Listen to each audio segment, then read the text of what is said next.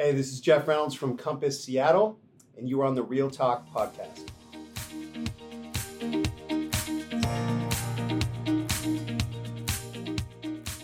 And we're back with another episode of the Real Talk podcast. Today, I am pleased to have our industry colleague, Mr. Jeff Reynolds. Jeff Reynolds is a luxury condo expert in Seattle and the East Side markets with a passion for urban living and a deep understanding of the real estate landscape of that Seattle market. Jeff is also an editor and founder of UrbanCondoSpaces.com, a blog dedicated to the Seattle and Bellevue markets. And having leveraged over almost 20 years of experience, he's established himself as a trusted real estate advisor, land acquisition consultant, and a real estate broker. Please follow Jeff on Twitter at Seattle_condos and on Instagram at UrbanCondoSpaces. I will put all those in the show notes for you. Jeff, thank you. Welcome. What an intro. Yeah, no, appreciate your time, really. Thanks for having me. It's really a pleasure to have somebody on Seattle on our podcast for the first time. I love Seattle. I hate the Seahawks. I used to like the Supersonics back in the day. But I got to say, the Seattle market itself as a city, to me, has the best blend of city living and nature, right? Yeah. So that's like kind of my ideal lifestyle. Sure. I want to get the listeners to get to know you real quick. So, please follow some of these phrases in one word. Okay? It's the first thing that comes up. And if you want to use 2 or 3 words, I'll hold it against you. All right. First word is Seattle rent control. Sticky. Okay. Pike Place Market. Iconic. Bellevue. Beautiful. Real estate property insurance. Expensive. Real estate reality television. Coming soon. TikTok and Instagram. You need them. Okay. Love them. The current pending litigation with the NAR Commission's lawsuit. Complicated. Starbucks. Worldwide. Okay. This is my favorite social media platform. Your thoughts on Twitter? Love it. Mine. It's probably my favorite as well. Okay, great. We'll talk a little bit about that. Seattle's zoning laws. Complicated. Affordable housing. In progress. Needed. Multifamily housing. Not enough. Condominiums. Coming soon. Okay. Condo HOA, aka condo boards. Challenging. Okay. Cryptocurrency. Bitcoin. Houseboat living. Seattle. That's iconic Seattle. Yeah. Okay, great. Well, thank you. That concludes our list. Let's go back to a couple of the interesting. Well, first of all, Twitter landscape has changed a little bit, right? So, what do you think has changed? One of the biggest changes you've seen between X or Twitter and X since Elon took over? Right. That one's easy. Right, wrong, or indifferent. Like, to me, the center of the universe now is on Twitter in creating this town hall is Elon. I mean, I'm a huge Elon fan. It's the heartbeat of the earth, isn't it? Yeah. I'm not, and I'm not necessarily a fanboy, and it's okay if people are. Mm-hmm. I love him though, and I think it took a lot of moxie to take down that type of valuation and create what he wants to create, but without any political alignment. I think it's beneficial because it allows us to take this aggregated news and source it in one spot. Mm-hmm. So I love it. The go-to source for news. Yeah. Okay, good. Your real estate reality television, you said coming soon. What does that mean? Well, Seattle kind of always has this thing that we often refer to it as like we're just south of Alaska, which is silly, but it's like you're not really. No. But to the national media, to the sports world, to real estate TV, whatever, we're kind of like we're the left coast. We're the upper left coast, and so we're pretty far away from LA, Orange County, and so I think we get often overlooked, but I think that's changing. And I spoke to, as did many others, Bravo a couple of years ago. I think they're eventually going to get here, but we'll see what it looks like. And to be honest, Seattle's kind of funny. It's not like a $50 million mansion down here in Del Mar, right? Or in LA. So it's probably not fit for TV outside of like the visual, how beautiful it is. So we'll see if it comes or not. Have the producers seen the homes in Seattle though? Yeah, the houses are insane. They're incredible. I mean, we're talking the waterfront homes between the sounds and the channels and the rivers. I mean, it's stunning. Probably one of the more stunning homes that you can find. Yeah, outside of I think areas of New York and Connecticut, we have one zip code in particular, pretty close to where Bill Gates lives and others, Steve Ballmer, which is like one of the most expensive zip codes in the country. And the waterfront is like, it's exceptional. Stunning. Yeah. Like jaw-dropping. Yeah. Yeah. And you get the boathouses, which are modest and nice. For sure. But Yeah. the waterfront is stunning. There's no lack of opulence on the water. It just depends on which side of the pond you're on and how much you want to spend. Mm-hmm. Yeah. What are the challenges that you see on condo boards? You do a lot of condos. You're the condo guy there. Yeah, it's always funny because depending on who you ask, if you haven't lived in a condo, you would never know. But once you've lived in one, actually, I'm sure you have over the years, you realize that some of the things that come up are like, how you wind your hose up and set it on the outdoor deck. Sure. And making sure that you're being courteous about how you recycle and how you pack your boxes. And so, no, condo living is inherently complicated, and there's, folks in condo buildings that have been there for years, and that's their cup of tea. Yeah. Being on the board. Yeah. So they're complicated. We don't have co-ops quite the same like you guys do on the East Coast. So the majority of it is true, condo boards, professionally managed, but they're still just is complicated, just in a different way. Yeah, I think it's one of the most thankless jobs. Yeah, and also maybe to me, it's people that want to be on the board because they either care about the building, which is great, right, or they just want the power because they get beat up at work or whatever. It's volunteer work, right? At the end of the day, they're retired, and it's like a way for them to stay engaged. That's right. Oh yeah, that's good. Another way to do it. Another way to look at it. Yeah. Yeah. That's right. Yeah. No, maybe too engaged sometimes. Yeah. Overly engaged. Cool. Yeah. Okay.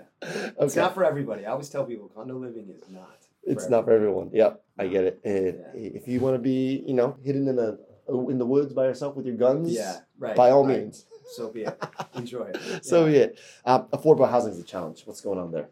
Yeah. So, okay, you and I probably follow some of the same folks on Twitter. There's some developers. You want to shout out a couple of your favorites? Yeah, I mean, there's guys in multifamily that like on Retweet that I just have much more experience than me. Sure. So yeah, and I don't, some of them I'm sure would enjoy the plug, but like Sean Sweeney's a good example. Sweeney, sure. He's thoughtful, I think, about walkable urbanism. That's something that I subscribe to. Mm-hmm. I think it's important. But I feel that there's a large swath of us that feel, a large group of us really, you have to build your way out of it. And I really believe that. I don't think that affordability can come easily. You have to build. You have to. Who's going to build? Yeah, I mean, in Seattle, we have an opportunity. You have to find public-private partnership. I think the city should look at doing some tax abatements to try to incentivize a little bit more affordable housing. But I really don't think that the solution is that simple. Yeah. The easiest way to get there is you have to create more density, and I really believe that. And some people would argue that just benefits the developers, and that the more you build, the more that you're going to be able to stabilize pricing and then raise pricing. But I don't feel that way. Density, as in we're talking about the high rises that you see in like Shanghai, or like you could even take a step out and go like Seattle has a lot of suburbs. You go across to Bellevue, Kirkland, Redmond, Issaquah, whatever. There's so much land. Yeah, you just need to build more walkable urban development that has good retail, and it's thoughtfully positioned around freeways, and then you have to allocate some of that to affordable housing. What are the challenges of tax abatements? Why do you think the government is not giving out tax abatements to whether private developers or public partnerships? Yeah, I mean, it effectively takes away some income tax, some property tax, specifically, and I think maybe they don't believe that they need to, but at one point you have to get creative, in order to build our way out of it. And I don't think I'm the only person that's using that megaphone. Sure. I think in order to really get to where we need to go, we got to build. Yeah. Do you think there's a movement politically of just the left becoming too powerful, and they're maybe targeting the landlords too much and focusing the attention on developers and landlords being bad guys, and that's affecting or slowing down the development process? Then that's what we see in Manhattan, by the way. Yeah. I mean, climate. The dirty word that we haven't addressed yet is rent control in Seattle. It's in Portland, it's in other areas of the country. Rampant in New York City. Right. I think politically you have to have the will and the desire if you really want to help people get into affordable housing, you have to look at a way of developing and building. And to your point, there's a lot of people that aren't pro-development. Yeah. No, I get it. Okay. Yeah. Switch gears. Houseboat living. I mean, Yeah, I've been come on on. ferry cruises and all around Yeah. Seattle and stuff, Yeah. and you see a lot of these houseboat. How does that work? Do you own the boat but rent the water? Yeah, or? so there's two different ways of ownership. You kind of, some of them will have you effectively rent the slip, okay, Okay. to which the houseboat exists. And, So who owns the slip? So, Like it's co-ops. It's like a co-op. Oh, okay. So Okay. think of it as like a co-op on the water. Mm-hmm. And then the Whoa, other, cool. So then the other way, which is, it kind of brings in its own different element of communal living. The waterfront houseboat community, okay, is unique.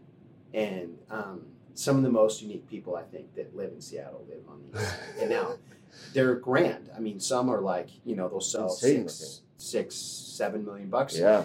And then some of them, are quite a bit less. They look like trailer parks on Yeah. water. Yeah. Yeah, but I think the dilemma is kind of, where do you fit into that category? How do you finance it? And then the other huge concern with houseboats is insurance. Insurance. Who's is gonna just insure not- There's literally like two people Who wants to that insure do that? it. Yeah. And to finance it, it's a bit of the same. There's only 2 or 3 folks in town that'll do them. The other way that you own it is kind of like a land lease, like a 99-year land lease type thing. Okay. Yeah, so And you're not- one family or person owns. Yeah, it's like, again, it's Slip. it's I have a competitor of mine. He's a really good guy, and one of the reasons why I don't sell a lot of them is they're complicated. And to be honest, I've been in boats and around boats my entire life. We're kind of defying like gravity and physics. It just doesn't make to me. It doesn't make a lot of sense to have something that's literally floating. Okay. So you wouldn't personally live in a houseboat? Not for me. Not for me. I do think it's cool. Yeah. And it's very, at one point in your life, if you can rent one, it's fun, it's Do it. sexy, it's cool, it's Yeah, yeah, romantic. There's a history of Seattle houseboats, but it's not for me. What's the just definition of a houseboat? Was as far as is the sewage separate? Is the water separate? Is the source of plumbing and waste? Is that how Yeah, does that work so out? think of it. It has a lot of the same components. Mhm. Okay, sewage lines and things that vacate some of those things.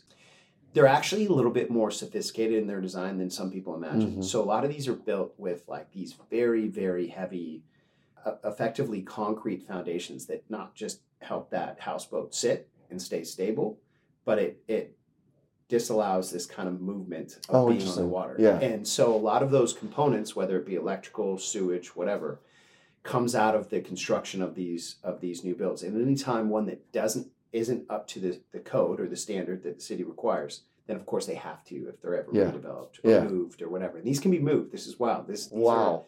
You can move them around. Imagine Some just of them. moving a bunch of homes Yeah. around at once on the water. Yeah, it's pretty wild. That's It's pretty wild. So, but I think the long and short of it is it's very cool. Yeah. And if you've never been to Seattle, a little tour through Lake Union and what we call Porter's Bay, it's pretty exceptional. It's a cool way to see a Yeah. different way of living. I've been there. Yeah, I got to pull up some Yeah. old videos for the B-roll on this. Yeah, But yeah, yeah, it's Good. really cool.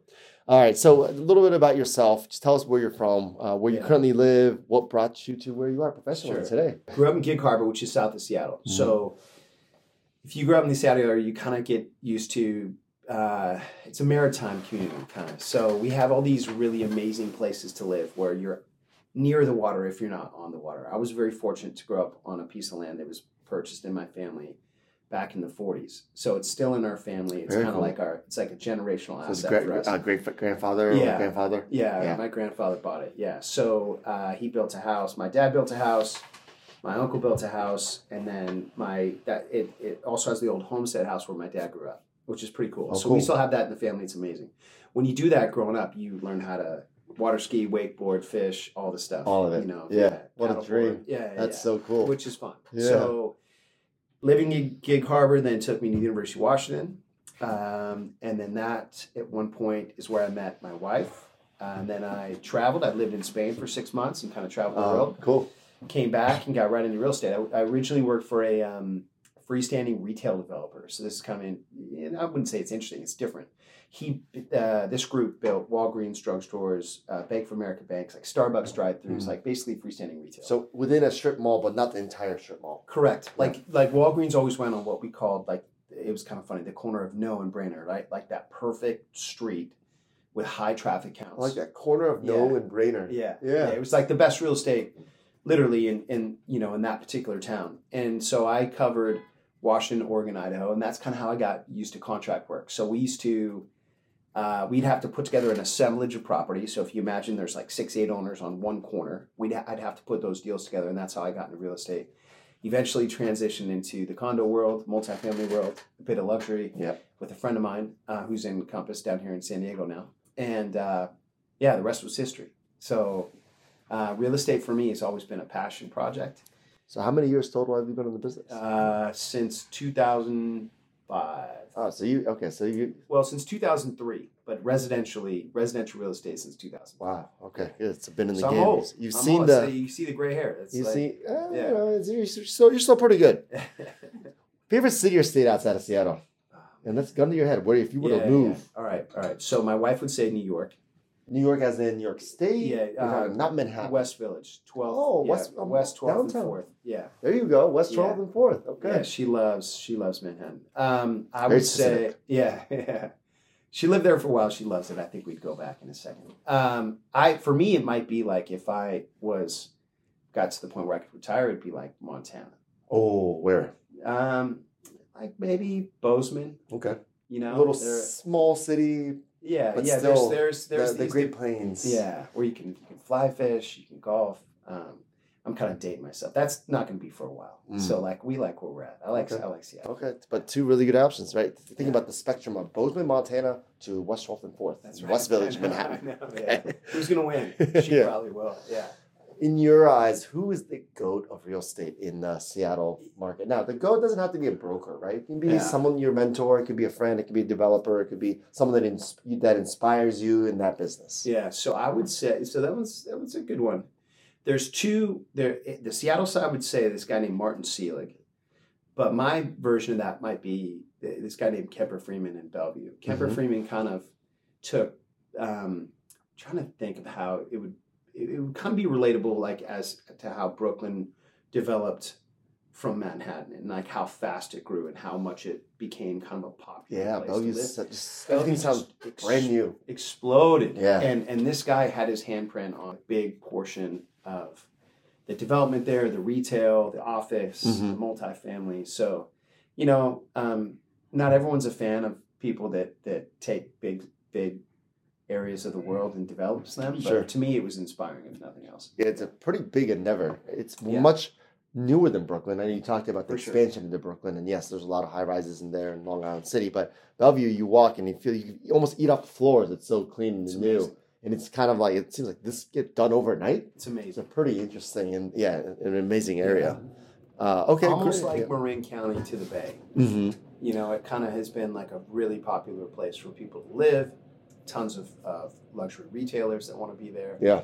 We're on the West Coast, gets a lot of Asia. So a lot of our investment development, just like Vancouver, BC and the Bay Area, we get a lot of like international buying. So, and Bellevue's quite popular for that. Oh, that makes sense. As a representative of Seattle, please give me your current favorite restaurant or establishment, your go-to. And then the second question would be everyone's got that old school staple, like you gotta hit this. But you get like the new and the old, right? Yeah. So what do you like? So plug it in the show notes for the listeners. Yeah. Okay. So the one that you'll hear exclusively forever of like the one, but you have to go to Canlis. Canlis is like one of the best dining. How do you spell that? C-A-N? C-A-N-L-I-S.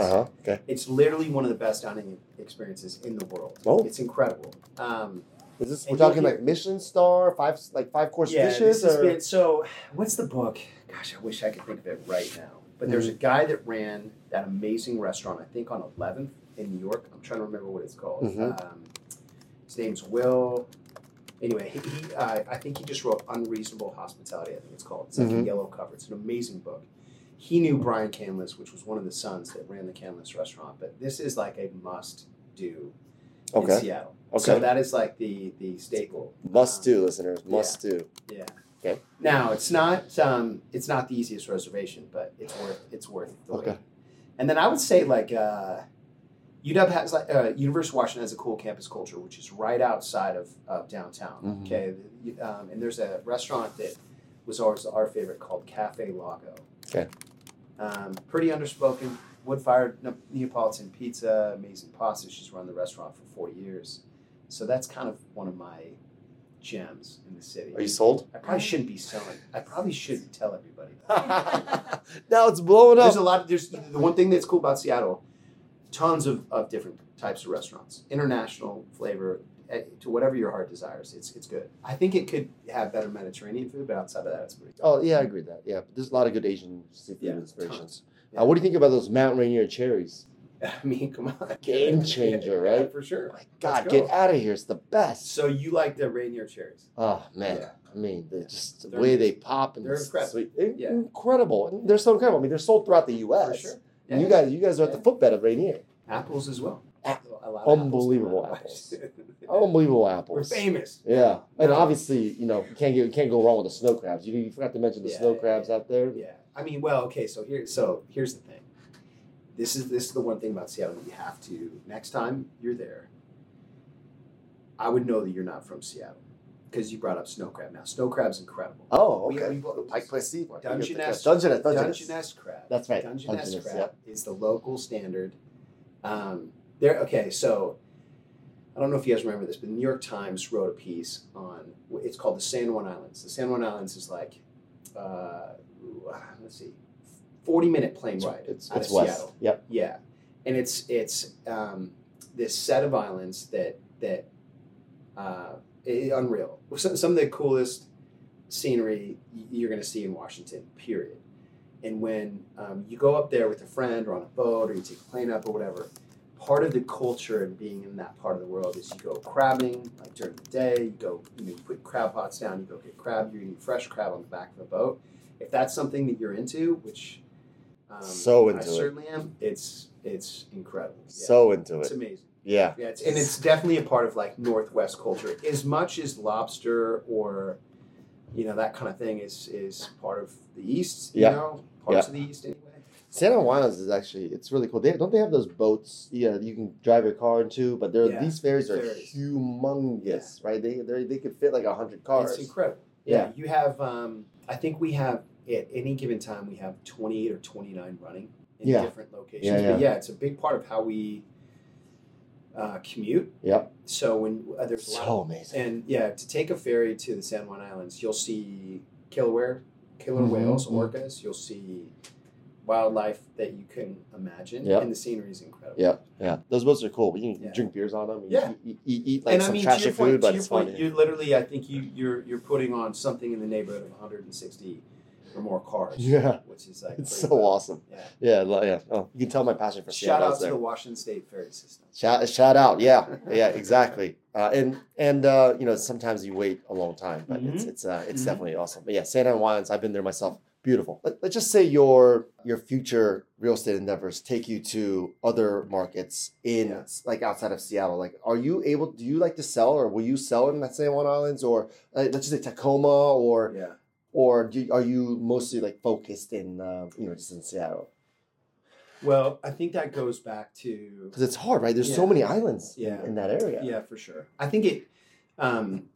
When you talk about the luxury market, that can kind of take you anywhere. So if you get out of multifamily and you talk about helping someone buy something desirable on the water, it can take you everywhere. Vashon Island, Bainbridge Island, San Juan Islands, South Sound, North Sound. Yeah, and you kind of have to, in the Seattle market, if you really, really want to be recognized as kind of serving that luxury market, you have to become an expert on second home communities, like these destination communities. Sure. It's much like how New York has, the Hamptons. The Hamptons, it's very, very similar.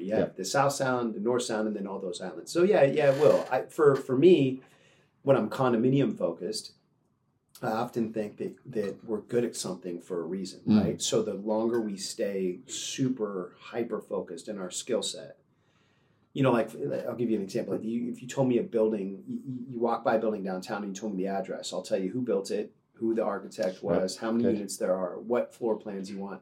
To me, that's like a level of service that you can't replace. No. So how I want to be viewed. That's an area of focus, and I'm doing the rest of the stuff on the periphery.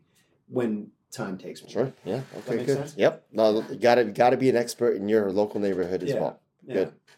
So I want to get into some deep dive questions. You're big on social media. You do a lot on Twitter. I'm sure you see some of the posts that I see.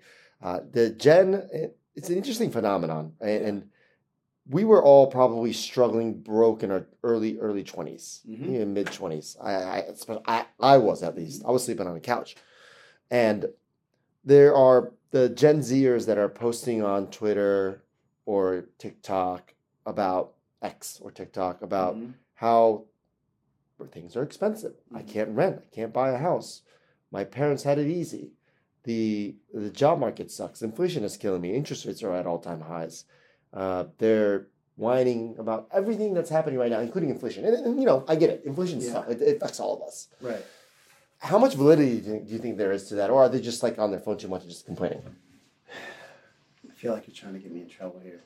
No, please. No. You have a child yourself. I'm sure they're going to go through it. I think there's like a combination, right? Yeah. I think it's not necessarily fair. I wouldn't say fair. It's not fun for someone that's right out of school.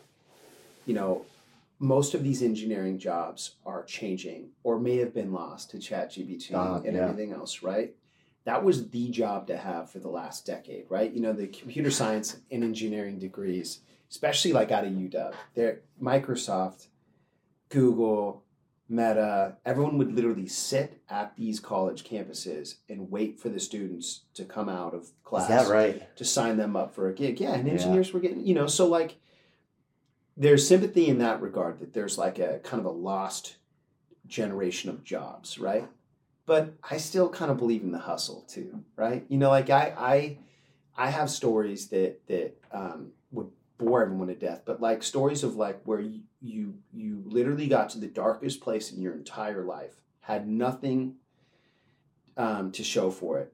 I was juggling 4 or 5 different properties, literally on the verge of bankruptcy, and dug my way out. And I didn't have someone that was hand holding me then. I had to like find it, grind it out, dig hard and outwork everybody. And so no one told me that I should stay at the office until 11 o'clock at night, but I did, because that's kind of how, so there's sympathy. And then at the same time, it's like, come on, you can do it. If other people can go and get a place and find the right job and, find affordability, you can find affordability. You might not be able to have like a Starbucks downstairs, but like go move out of the city and take an Uber, take the train into work or whatever. I mean, everyone wants to, I'm sure in your guys' part of the world, a lot of people that want to live in the best neighborhoods in Manhattan, but sometimes you can't, or in Brooklyn. You can't afford it, you go out until you can.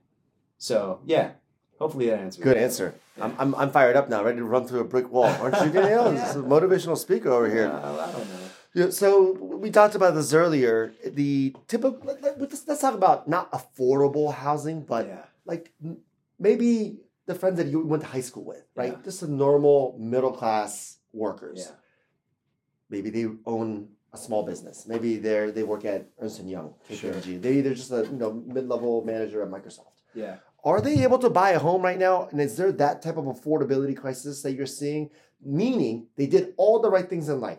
College, decent job, salary, stable income, maybe a family, maybe already a kid or two, but they still can't get into the housing ownership game. Do you see that to be a common trend in Seattle or no? Well, there was an article that just came out where they said that I think you had to make $115,000 combined. 115? Yeah. 115,000. Okay. Yeah, between 107 and 150. I don't remember. Okay, exactly. So in the low like, six figures. And I mean, that's a lot of money for sure, but is it? I don't know. I mean, when I was in school, everyone was dying to try to make $100,000, and that's and it's not about money. It's not about the like number that makes it noble, and then you get to go and conquer the world. But I think if you can't afford where you are, and we see this in Seattle all the time, you kind of have to go north, south, east, and west, just like anywhere else. So you can find housing. Just have to go out. I mean, like, look, it's Tacoma. 100%. Yeah. And like, it does hurt the working class. Some of the people that are the lifeblood of downtown, right? That are working in restaurants, that are working at hotels, that are doing things that are very noble, that the world needs and that our city needs. It hurts them because they sit in more traffic to get to where they're going. But those opportunities are still there. And you're kind of middle road Microsoft manager, or whoever it may be, someone in account. There's plenty of places to buy. Seattle's always kind of had this interesting natural progression where you go from a condo to a townhouse, or we call it maybe a vertical or whatever. Vertical. And then from there, then you move into a home. Okay. Right? Yeah. Just the natural progression of life. But no, I don't believe that there's I think the lack of affordability is being broadcast by the loudest megaphone. They're saying, "Hey, we have an issue." That's social media for you, right? I'm like, the do we? loudest 1% is the loudest of the all. Yeah. And I mean, at the end of the day, like the world, we live in a world of abundance. There's plenty for everyone to go out and get, not just capitalistically, but like if you want to live a certain way, I think you can. You just got to work for it. Right. The thing is, a lot of people that can't afford homes, that have those good jobs, and did everything right, only want to live in that one specific. Exactly. Yeah. And I mean, come on. I was That's like me too. I tell my wife, I was like, I wish I was 6'1" with a 6-pack, but I'm not. It's like, it seems unfair, but you're 5'9" with a 4-pack, though. Yeah, right? Exactly. Yeah, all right. I think I got to 5'11". I used to say 5'11". 5'11" with a 4-pack? There you go. See that? I mean, come on. Yeah, now, if I wanted bad enough, you can do it. You can. Well, I don't know about the growth. Not the growth. Yeah. So, let's talk about the construction costs. It seems like it's a U.S.-wide issue right now, and from developers to contractors. So I want to talk both. Let's kind of separate the construction into two categories.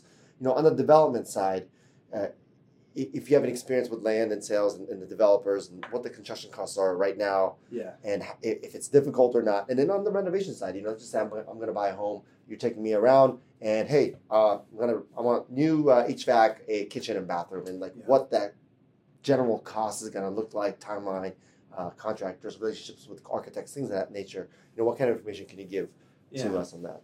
Okay, so this is a good one. Yeah. There's pre-COVID, then there's post-COVID. Post-COVID with inflation.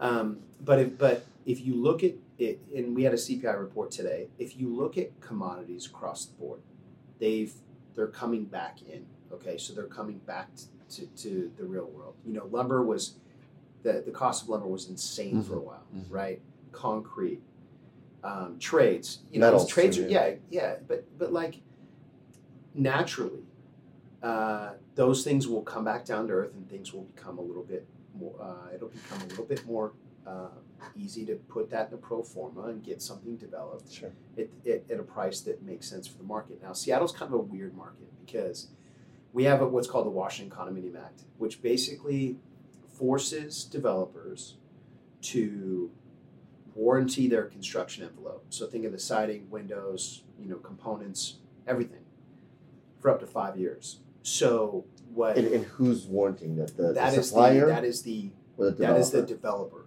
Okay, so ultimately he is responsible. Whoever he's buying from, through his subs, even his name goes on that warranty. So it's great for the consumer, but that's a lot of pressure. And it was designed as a consumer protectionism, but the problem is it got way out of hand because then attorneys figured out they could go threaten the board and say, "Hey, listen, you need to have this. The building gets built. Say it's brand new. Okay, delivers in 2023."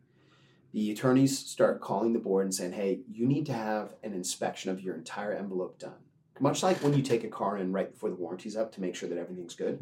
And they'll find something. They'll spray the decks with the power washer to find moisture underneath the flashing. They'll find issues with the window, the ventilation, whatever. So what that did is it drove the price of insurance up because insurers obviously had to pay more. The developer had to pay the insurers more per door in order to develop. So it got excessive, and it's still a massive problem. It needs to be overhauled. So aside from all the run up in commodity prices and the cost of development, the cost of a trade, your typical craftsman or concrete guy or metal fabricator or whatever, we already had a problem. So our issue is complicated in Seattle, and it needs to change.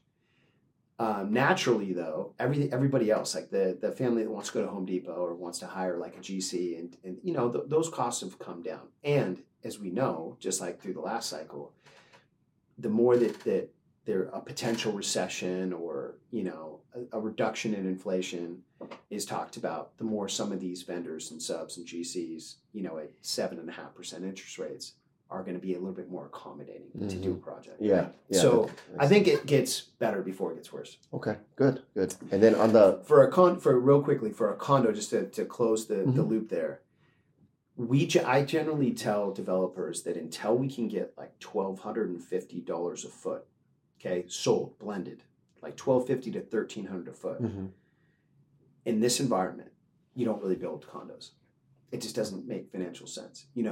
With Amazon, Microsoft, Meta, Nordstrom, Starbucks, Boeing, you go through the gamut of like Fortune 500 companies in Seattle. You can build an apartment tower, and there'll be a REIT, okay, in New York, or there'll be a pension fund that will want to buy that apartment tower, for the debt, for the yield, even in this crazy market. And so until that changes, or until a developer can strike it like $1,300, $1,400 blended when they sell a project out, we're just not going to see enough towers. And I wish we would. What's the average price per square foot of a tower right now? Yeah, so like on the resale market, and so it's interesting. There's resale's going to be lower. Yep, tailored two markets. Yeah, Seattle and Bellevue. Resale market in Seattle, you'll probably see like $750 to $8.25, which is quite low. I mean, you look at like Tribeca and everywhere else. It's two to three starting. Insane, right? Yeah. So on the new construction side, you're seeing projects blend somewhere between, I'd say accurately right now, between $1,100 and $1,300. Okay, so Bellevue's getting up to a little over. Well, they're getting prices up over $2,000 a foot. They're probably blending at like $1,600 to $1,700. So there's a big disparity between Seattle and Bellevue, and a lot of that is like money flows where attention grows, right? So it's like better community, cleaner community, better schools. Yeah, come on, it's there. West Bellevue is a little neighborhood that surrounds downtown Bellevue. Their median sales price for a long time for a home was $2.4 million. Oh. Comparison to Seattle on average is $815. Oh, so wow. it's like okay. Now. So anyway, it's like that's kind of naturally. I thought it was more expensive in the city. Yeah, more expensive in Seattle. It should be proper. It should be, but there's also just like in the Bay Area, there's political things that have been going on, and crime and like look, I think all of that is getting better. We just turned over some council seats. I'm generally optimistic. I think the city gets much better before it gets worse. Good, great. I love the optimism, and maybe you will run for mayor as well. And I'll be endorsing you as well. The build out for at 1,600 or 1,700 a foot, or the sellout for condos in Bellevue does make sense to build more condos there, I guess, right? For if you're a developer, but maybe in Seattle, that's going to become a bigger issue. Yeah, and I think naturally you have to see, and you guys are probably still talking about this in New York. Like what does the return from work really look like? I think it's a very big question, right? Mark, yeah. I think we lag you guys and lag maybe the Bay Area, and I mean if you're getting employees back 3 days a week, that's one thing. But if you get them that fourth day and Fridays just kind of become the holiday, then I think you can maybe start to look to develop more. But for now, Bellevue's just a much safer play, and they're underserved in terms of inventory. Okay. And then the second part of that question was, if I'm a normal single home buyer and I want to just gut, HVAC, kitchen, bathroom, what are the costs looking like right there? And is it difficult to do that right now? Is there still a supply shortage for retail consumers? Yeah, I wouldn't say, I don't think we're seeing as many issues in terms of supply chain or down the line anymore. Yeah. Nah, I mean appliances. We have plenty of vendors, contractors, subs. The only issue I think still is there is a little bit of the subs that are quite expensive are like tile guys. And like tile. That like have a real skilled craft, manual. a real skill. And you hear that actually in San Diego. It's probably an opportune time to talk about it. Down here, electricians can get paid an unbelievable amount of money. Plumbers, whatever, because there's a lack of trades. There's a lack of people that can do that here in this part of the world. So Seattle has a little bit of that as well. But no, I think the reason why you're going to see the home, but like today, the reason why you're seeing the home builders trade higher, and the reason why you're seeing the Home Depot kind of find its footing as the 10-year goes down and mortgage rates typically follow, right? Yeah. As we see the rates go down, you're going to see the Lowe's, Home Depot, all the fix-it type guys go up. We're all trapped with these amazing rates, 2.5%, 3%, 4%. So if we're not going to move, what are we going to do? We might remodel. And I think those costs have come in. It's becoming a little bit more affordable to do it. It just depends on if you'd rather do that or go out and buy a new construction home where they're subsidizing the interest rate to get you down to 5%. Oh, are they doing that in Seattle? Toll Brothers. They will come in and say, we're going to buy down your points. Yeah. Or we'll, owner finance? Which is smart. Yeah. Seller, will the Toll Brothers? No, they're basically promoting like, like for instance, a 5% interest rate. On move-in ready homes. Right. Yeah. Right. Okay. Yeah. So we've seen that quite a bit. That's a pretty good promotion to have during a quote-unquote affordability crisis, right? Yeah, for sure. And then especially for younger buyers. Yeah. And if you're publicly traded, and most people, I don't know about out in New York, but like in Seattle, we're very much like the majority of buyers want new. They just do. They don't want to I think the younger generation too. Same thing. No one wants to live in your grandma's apartment. Right. Right. You don't want to go through the remodel. You don't want construction dust. So I think naturally, some cultures are that way too. In Seattle, the folks that are working at Microsoft and Apple and everywhere else, that we employ in town, they just want new. They don't want. So it's just kind of part of the way of living. So I think Toll, Lennar, DR Horton, they're covering different price points, different benchmarks of where people are going to enter the housing market. But I think they're doing it pretty well. And I would be doing the same thing. I believe when we get rates from we're probably close today, we might have closed today at 7.25. Mm-hmm. If we get it down to 6.5, I think the market they'll respond right back remarkably. Yeah, yeah, and then the lumber prices go up. Right, back to square one. Yeah, right. The advice you have going into 2024. Let's just say I am a condo buyer, and our business is obviously you as an advisor. I'm a condo buyer. You have to manage my expectations, set my expectations. Right. What kind of advice are you going to be given to those buyers who are looking at condos or even single family homes in the Seattle market? Is it, hey, brace yourself, expect bidding wars, or hey, there's probably a good time to buy because you're not going to have that much competition. So as an ex-user, you'll appreciate this, right? There's a contingent of people in the world that see people in our industry and say, we're only trying to drive more sales and more activity by telling someone, for instance, now's the time to buy because rates may be coming back down. But the reality of it is that as rates come down and you have this massive amount of people trapped in their homes, I say trapped because electively they're going to want to stay with 3 and 4 and 5% interest rates. So you're not going to see as much supply come to market. In Seattle, forever or for the foreseeable? I'd say for this couple of years. Yeah, I would say look, for the next 2 years, I can't, from a fundamental perspective, I just don't see that structurally changing. We just don't until rates get significantly lower. So, and maybe they don't. Maybe, and I've been telling some of my clients and developers that we need to be ready for 6 to 6.5% rates. Period. That's our new normal, right? So when we get there, we can't expect to see 5s and 4s anymore. Right? At least in my opinion, unless something is really bad. Right, unless we get a financial crisis. That changes everything. Yeah. But that's probably not the case. But my most savvy condo buyer right now or home buyer, what I'm trying to tell them is that if you have the ability to buy, take that Buffett mentality, right? When everyone else is leaving, step in, Yeah. And by the way, don't just step in, but take 3 of your favorite units in the city and let those sellers know that you like all 3 and you're having a hard time making a decision, and then drive that price down to something that you feel good about buying the unit at. Use it to your advantage. When there's less people in the market, I think naturally as human beings we tend to like when other people are doing things. It's like when our coworkers buying a house, even though they're overbidding. When our sister or our brother-in-law is buying a house, that's when we want to go to market. But I think the savvy investor, just like they say on Wall Street, you make the most money in a bear market. It's the same thing as the real estate market. When there's blood in the water, that's when you want to strike.